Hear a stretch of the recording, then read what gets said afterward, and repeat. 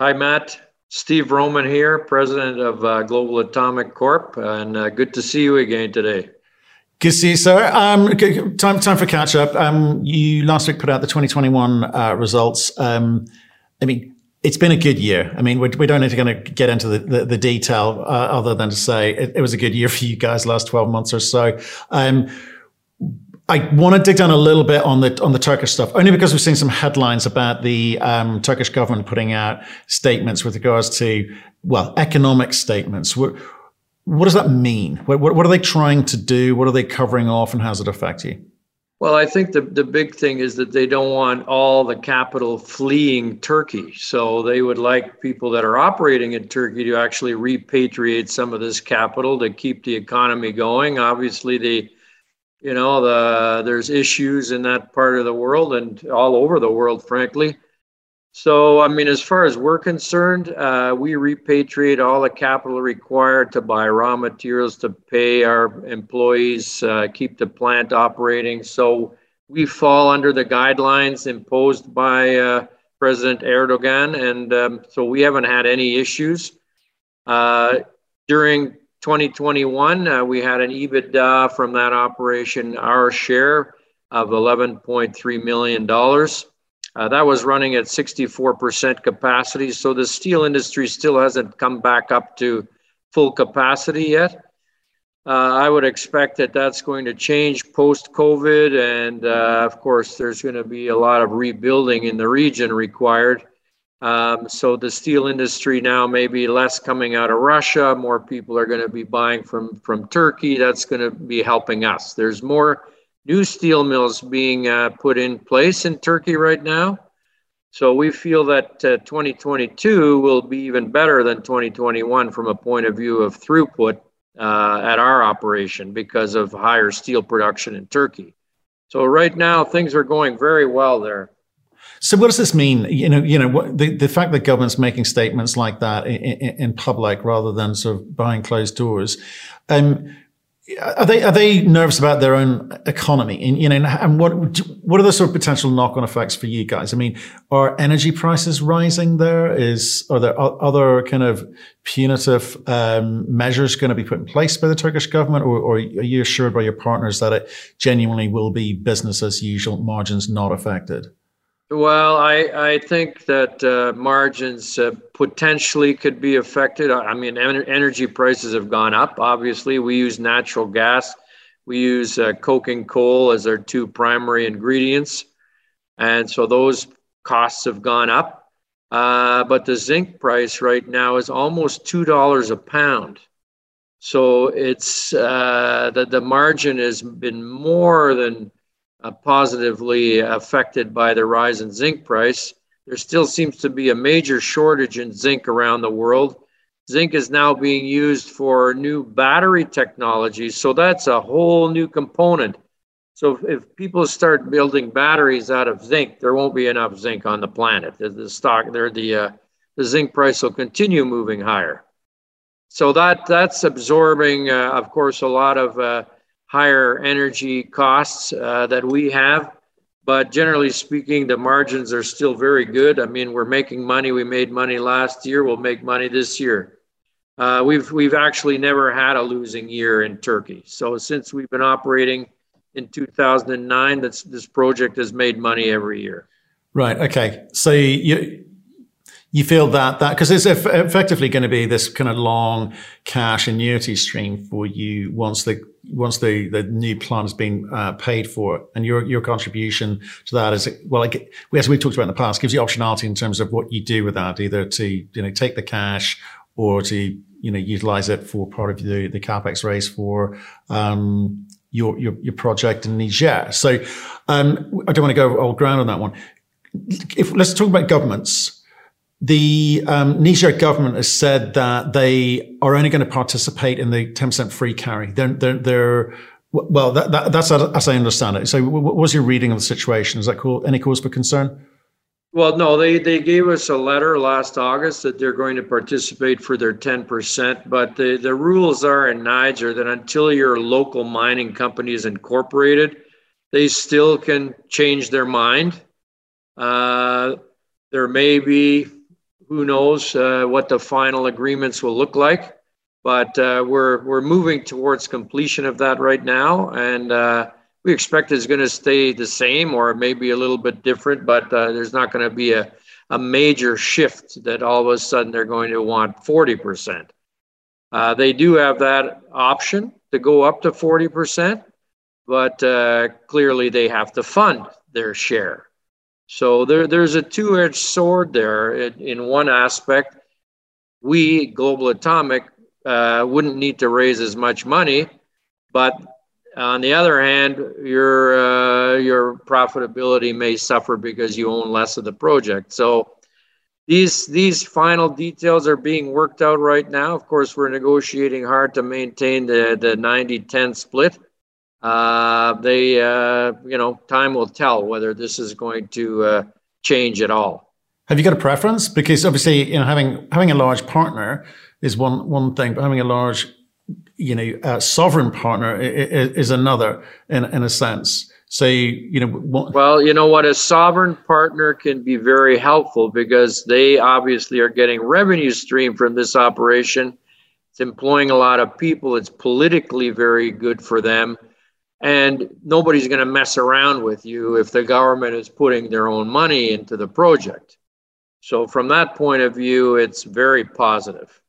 And I think our IRRs with a small increase or no increase where we are 90-10 right now, they're not going to be that much affected because, of course, we did all of our studies at $35 a pound. Uranium right now is at about $60 a pound, 58.5. The profitability of this project is going through the roof based on the current uranium price. Yeah, and like I want to get into a little bit of macro with you at the end, if I can, but I just want to sort of understand, what's going on the ground at the moment, because as I say, feasibility study is a big moment for you guys, but there's obviously a few things that need to happen on the ground too. Like for instance, you've delayed the beginning of the underground mine development to later this year. In part, or maybe entirely, because of the DSO, the direct ship ore to Orano's operation is not yet finalized. So where are you with that? Well, right at the moment, we're waiting for Orano to give us their processing fee. So we went back and forth. Now that we've got our feasibility study completed, which happened at the end of December last year. That was a big effort to get all of that done. But because we know what the cost to process are, we feel that Orano should be sort of in that ballpark. This is what we're waiting on from them. But the fact that, and I need to speak to our shareholders here and investors, this was viewed from our point of view as a value opportunity. So whether we ship them ore or don't ship them ore, it was for a small amount. It was 100,000 tons a year for 5 years, so a total of 500,000 tons.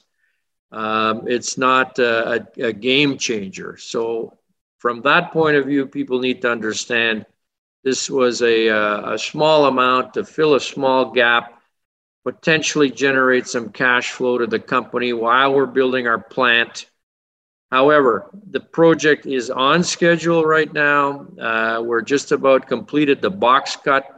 That needs to be properly completed. That will be going into this month, April. Then the other thing people need to understand is that it takes a bit of time to get all your equipment on site. So because of delays worldwide with shipping and manufacturing equipment, some of our equipment is arriving in June, some of it in July. So we had to stand back and take a look at this whole thing and say, okay, well, we don't have a final price from Orano yet. We don't have all of our equipment on site yet, although everything is proceeding and it's all coming. We already have a lot of materials arriving at the port of Cotonou. They need to be trucked in, but before they're trucked in, we need to have our Niger Mining Company incorporated so that you can bring it in VAT free. Otherwise, you're ending up paying taxes on bringing in equipment for the mining project. So there's a whole series of things people need to understand here. And without an agreement from Orano that's definitive, that we can sign and say, okay, you need this many tons at this date, etc., we decided, okay, let's push the actual underground development starting in November. And what that does for us, it eliminates a lot of excess mining and stockpiling of ore, which the government doesn't want you to mine and stockpile ore because it's uranium ore. They don't want to have a big pile of uranium ore sitting on surface. They want you to process that. So based on our mine plan updates that we did over the last couple of months, we felt that there was too much stockpile available by the time we started our own plant at the end of 2024. So in order to sort of scale that back, we just adjusted our mine plan. And this has done a couple of very good things for us. So it allows us to bring in all of our equipment, get it assembled, get the buildings assembled. The explosives, for instance, they're brought on site with a manufacturer and a distributor of explosives. You need that for mining, of course. Those things won't be there and ready to go until towards the end of the summer, July, August. So without explosives, you can't mine anyway. So until these step-by-step items are completed, you can't really start your underground operation. Now, I will point out that this period of time now is allowing us to do some major training programs in country. So the equipment that we're bringing in is very modern, up-to-date equipment. It's better than what people are used to there, and it's high-tech machinery. So we actually have, with our contractor, CMAC Tyson, the ability to bring in simulators. So these things are containerized simulators, and we set them up on site, and we actually start doing training programs for the local people. So when this equipment arrives and they start to use it, they actually know how to run this machinery, because 99% of the employees are going to be local people. And so this is allowing us to actually have a very, very proper training program timeline for the development of the project while maintaining our original schedule. So we still expect to break ground for the plant construction at the beginning of 2023 and have the plant completed by the end of 2024. We are speaking with utilities, and we are telling utilities we will have yellowcake for delivery Q1 of 2025. So that's completely on schedule. Okay. On schedule, but just a little bit more detail, if you don't mind. With regards to the detailed engineering studies that you have been doing, you've also talked about value engineering studies as well. Are they one and the same, or does the value engineering sit within the detailed engineering? No. So the process here is that now we have the feasibility done. We had a half a dozen groups vying for an EPCM contract, engineering, procurement, construction management. So that's the actual building of the plant. And so now we've whittled those down to 2. And so what we told them is, say, listen, guys, here's all the work we've done.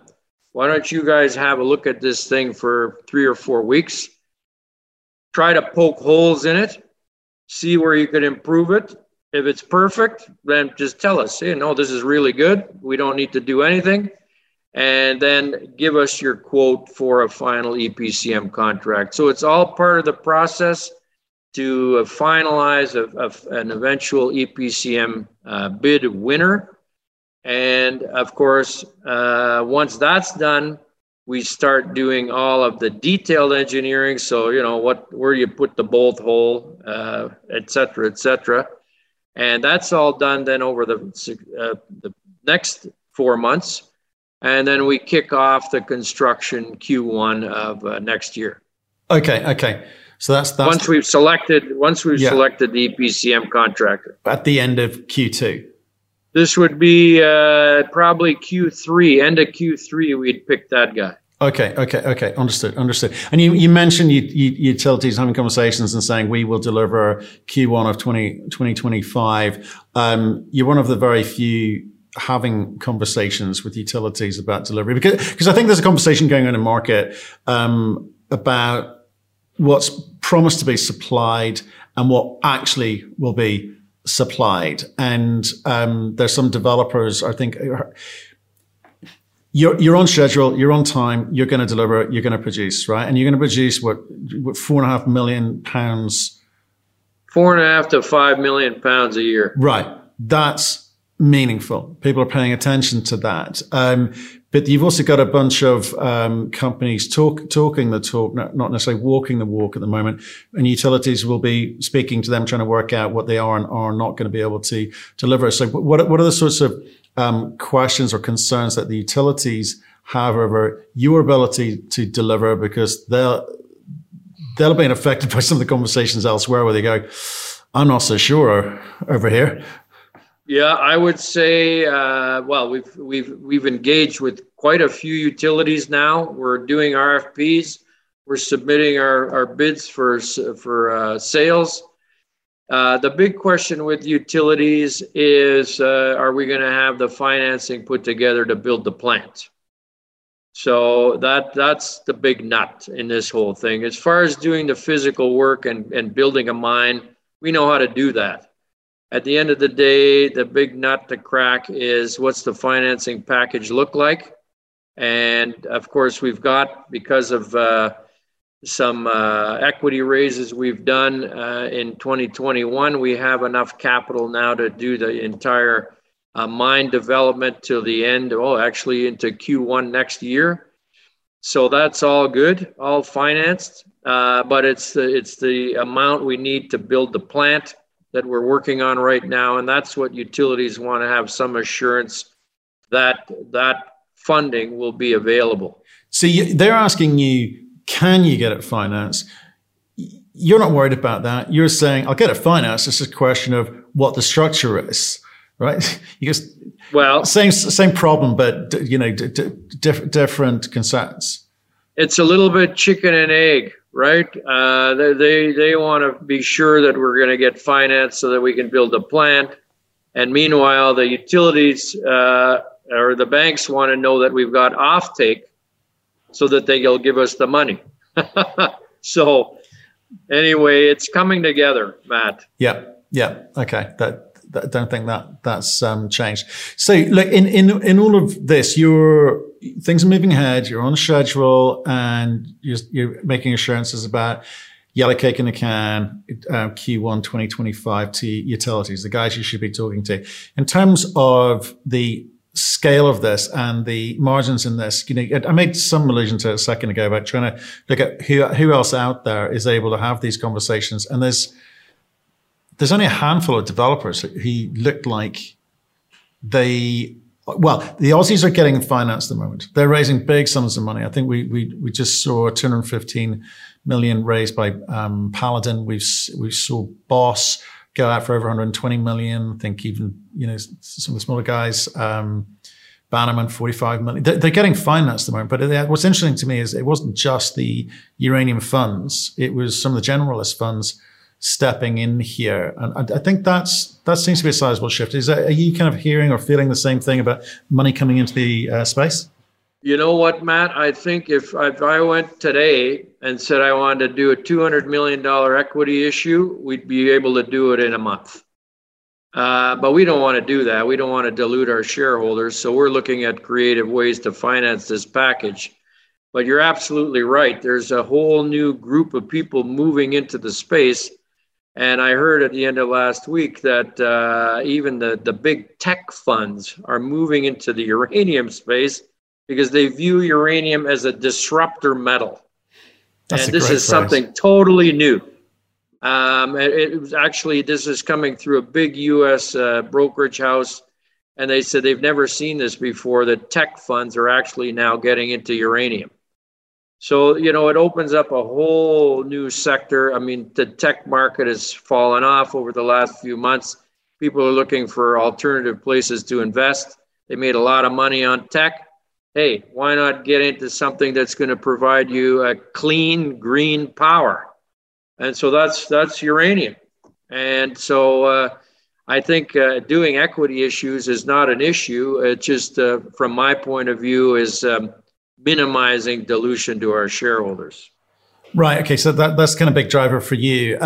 If I look at what you're doing on the ground now, what you raised a bit of money in December, which is great, $35 million. What's that going to be spent on, and you know, how far does that get you? Because what I'm trying to work out is there much money left over for exploration? Oh, we're doing exploration right now. As a matter of fact, we announced the 6,000 meters. It was really, really good results. The next series of holes that we've been doing are very good as well. So we will be able to put out some numbers, I would hope, in the next quarter.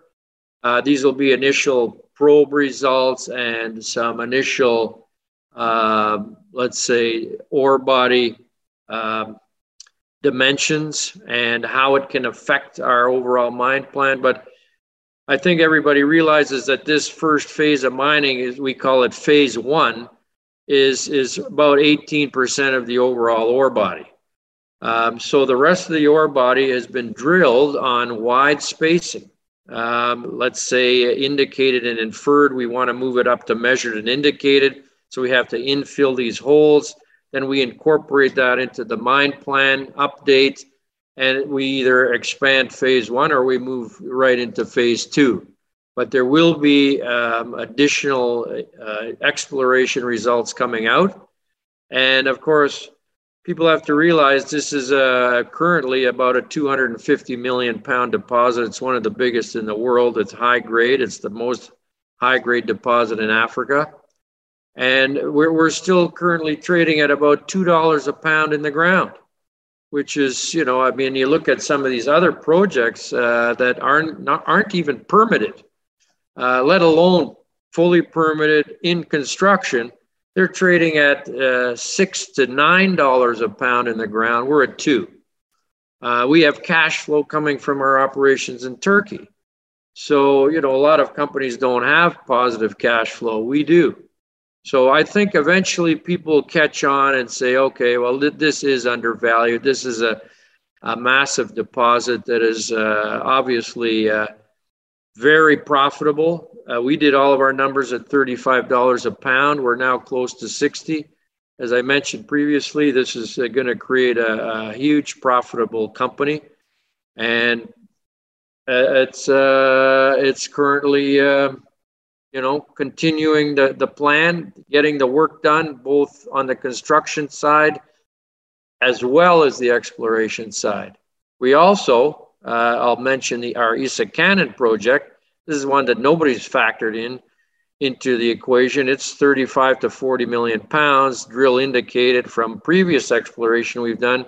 We've now shipped cores to Canada for in situ leach testing. So this has the right geology for in situ leaching, which could provide a whole other component. So if you add these two deposits together, currently we're close to 300 million pounds in the company. There's not many out there like that. No, the scales there, well, that kind of, yeah, I was going to bring Essakane with the in situ ISR, but is that a distraction for you at the moment, or do you think that needs to be part of the story going forward? It's definitely not a distraction. So we had a separate crew out there working at Essakane. They did the drilling. The whole intention was to get cores, test them for in situ. They're now in Canada. We'll do that over the next few months. We'll be making announcements about that. So that there's no more work going on at Essakane at the moment. Once we have results on the in situ, then we can put a program together and say, okay, what do we need to do that project? But really, we view these things as a pipeline. So DASA is the number one focus. You've got the plant being built there. Eventually, you might ship a loaded resin to the DASA plant. the process. But what it does is it increases the company's overall resource base and value. And of course, this exploration drilling, as we move more of our resource at Dasa into reserve category, I mean, the value of those reserves just bumps the value of Global Atomic. So all of these things are adding to the value of the company. Okay, so the same, like I say, there's a bunch of portfolio projects there. Was it Adrar Moles, Tinigorán? That's on the Adrar Moles 4 concession, and then we have the Tinigorán concessions as well. There's a small open pittable deposit there. We haven't done any exploration work on that recently, but again, that's in a great area with an open pittable resource. But in terms of permitting, I mean, can you do anything with those at the moment, or is that just a case of like that at some point we will get to those? Well, we have them under an exploration permit at the moment. That's been, I think we're still good for 2 years on those permits. Eventually, of course, you'll have to apply for a mining license if there is an economic deposit there. If there's no economic deposit, you would just let the permit lapse. Okay. And because the size of them, well, I guess you don't know enough to work out what the potential is there and whether you keep it or spin it out or sell it or whatever. We'll come to that. The core of this is Dasa, obviously. With regards to just on the in-situ before I leave that. So the cores are in Canada at the moment, and you'll start to understand a little bit more about what the potential is there. So what's the timeline on sort of getting the results back from Canada? Oh, it's going to be a couple of months at least. So end of Q2. Okay. So a ways away at the moment. Okay, fine. But we should have some further drilling updates from Dasa itself before that. Right. Okay. And before we leave utilities completely, because I know everyone's fascinated by utilities, at least there's an understanding that term sheets are the important component here, not spot price. I think that's been a sizable shift in understanding in the last couple of years by uranium investors, is the time that those get financed will be when you say, here, we have a funding solution, this is what it looks like, or is it, here, we are funded, now we can have the conversation. What's the kind of subtle difference in terms of when they'll come to the table and do more than just talk? Well, I think we've made it clear to them that if they're interested in uranium, if they're interested in supporting a new developer, that they should get in now, and most of them are in agreement with that. So I think once we can settle on a price scenario, we will be able to sign up some utilities. And depending on how tight the uranium market gets, of course, that incentivizes them a little bit further. Yeah, I think there's going to be a come to Jesus moment quite soon on that front. So do you feel that it was very much a buyer's market for the last several years? It's been a buyer's market. Do you feel that that's starting to shift? The sands are starting to shift on those conversations and in terms of who's driving it now? Or do you think that utilities are still having a watching brief on this? Well, I think since the whole Russia-Ukraine situation happened, I believe all utilities are now looking to diversify some supply, particularly American utilities. And of course, they still operate the largest reactor fleet in the world. So without Russian supply, and there's obviously a lot of talk about cutting off that supply, where are they going to go? So they do have to look at other areas to get the supply they need. And of course, we are high on that list. And Africa holds no fear for them. They're not talking about buying domestic. No, I think that domestically, there's not enough production domestically in the U.S. It's a very small producers. We really targeted ourselves to be about a mid-sized producer originally because we thought that was a prudent thing to do, that we could actually sell 4.5 to 5 million pounds a year. this project is very scalable. So if we need to produce a bit more, we can crank up our mining rate to 1,500 tons a day rather than 1,000. We've built the project to be able to do that. But currently, Niger does sell uranium to the United States, so it's not an unknown entity. The Americans have a big embassy in Niger. They have a big military base in Niger, so they're doing other projects in Niger. They're doing there's a lot going on in Niger right now, both on the oil and gas side, the gold side, the uranium side. So there's a lot of activity. Yeah, I think there is. I mean, we did have a few questions sort of sent in about, obviously the French are moving out, but is there anyone going to step in? They're not moving out of Niger. They're not?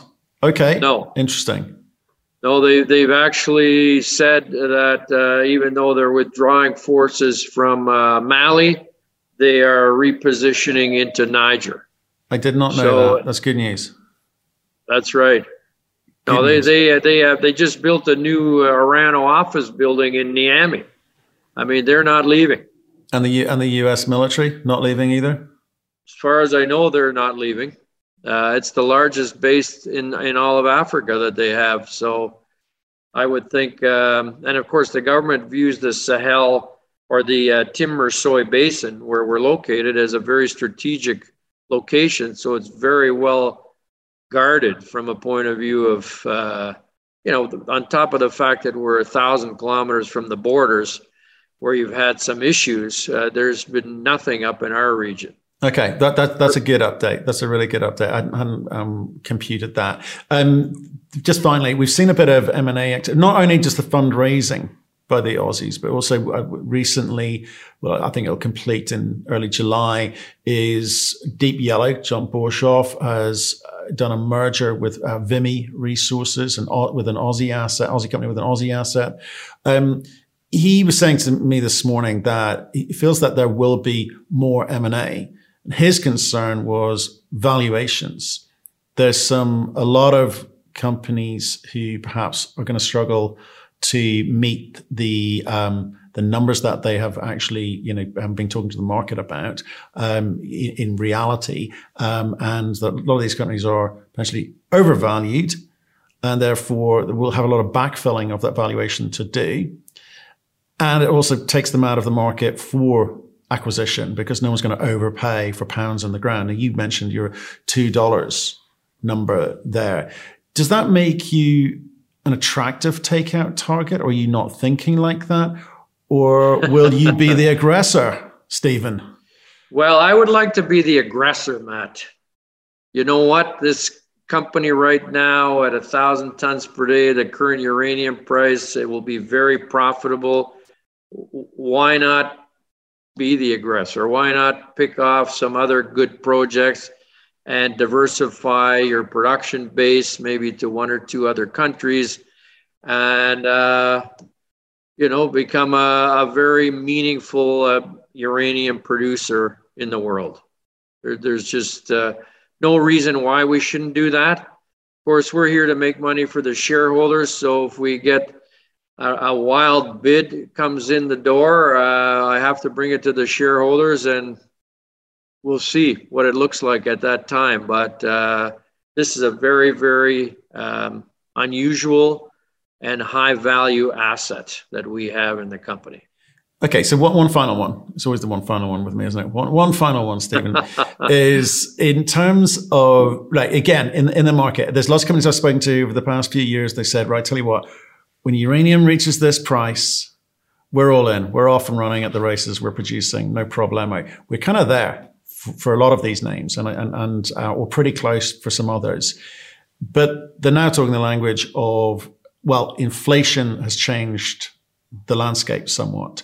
Costs are different, and they're looking and even brave enough to say, well, actually, I think this could go higher, so we're not in any rush to kind of move forward here because the supply demand, well, the supply side of things is not going to match what the market thinks it's going to at the moment because we don't believe all the developers will get into production, and the demand side is going through the roof. So there's there's a kind of waiting game being played by some because they feel they can get more of the upside, and there's a waiting game being played by others because they ain't ever getting into production.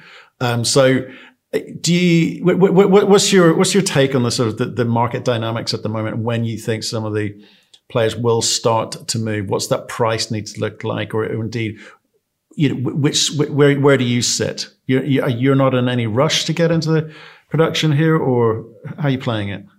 Well, I think everybody knows by now that we're targeting production for the end of 2024, which is a couple of years from now.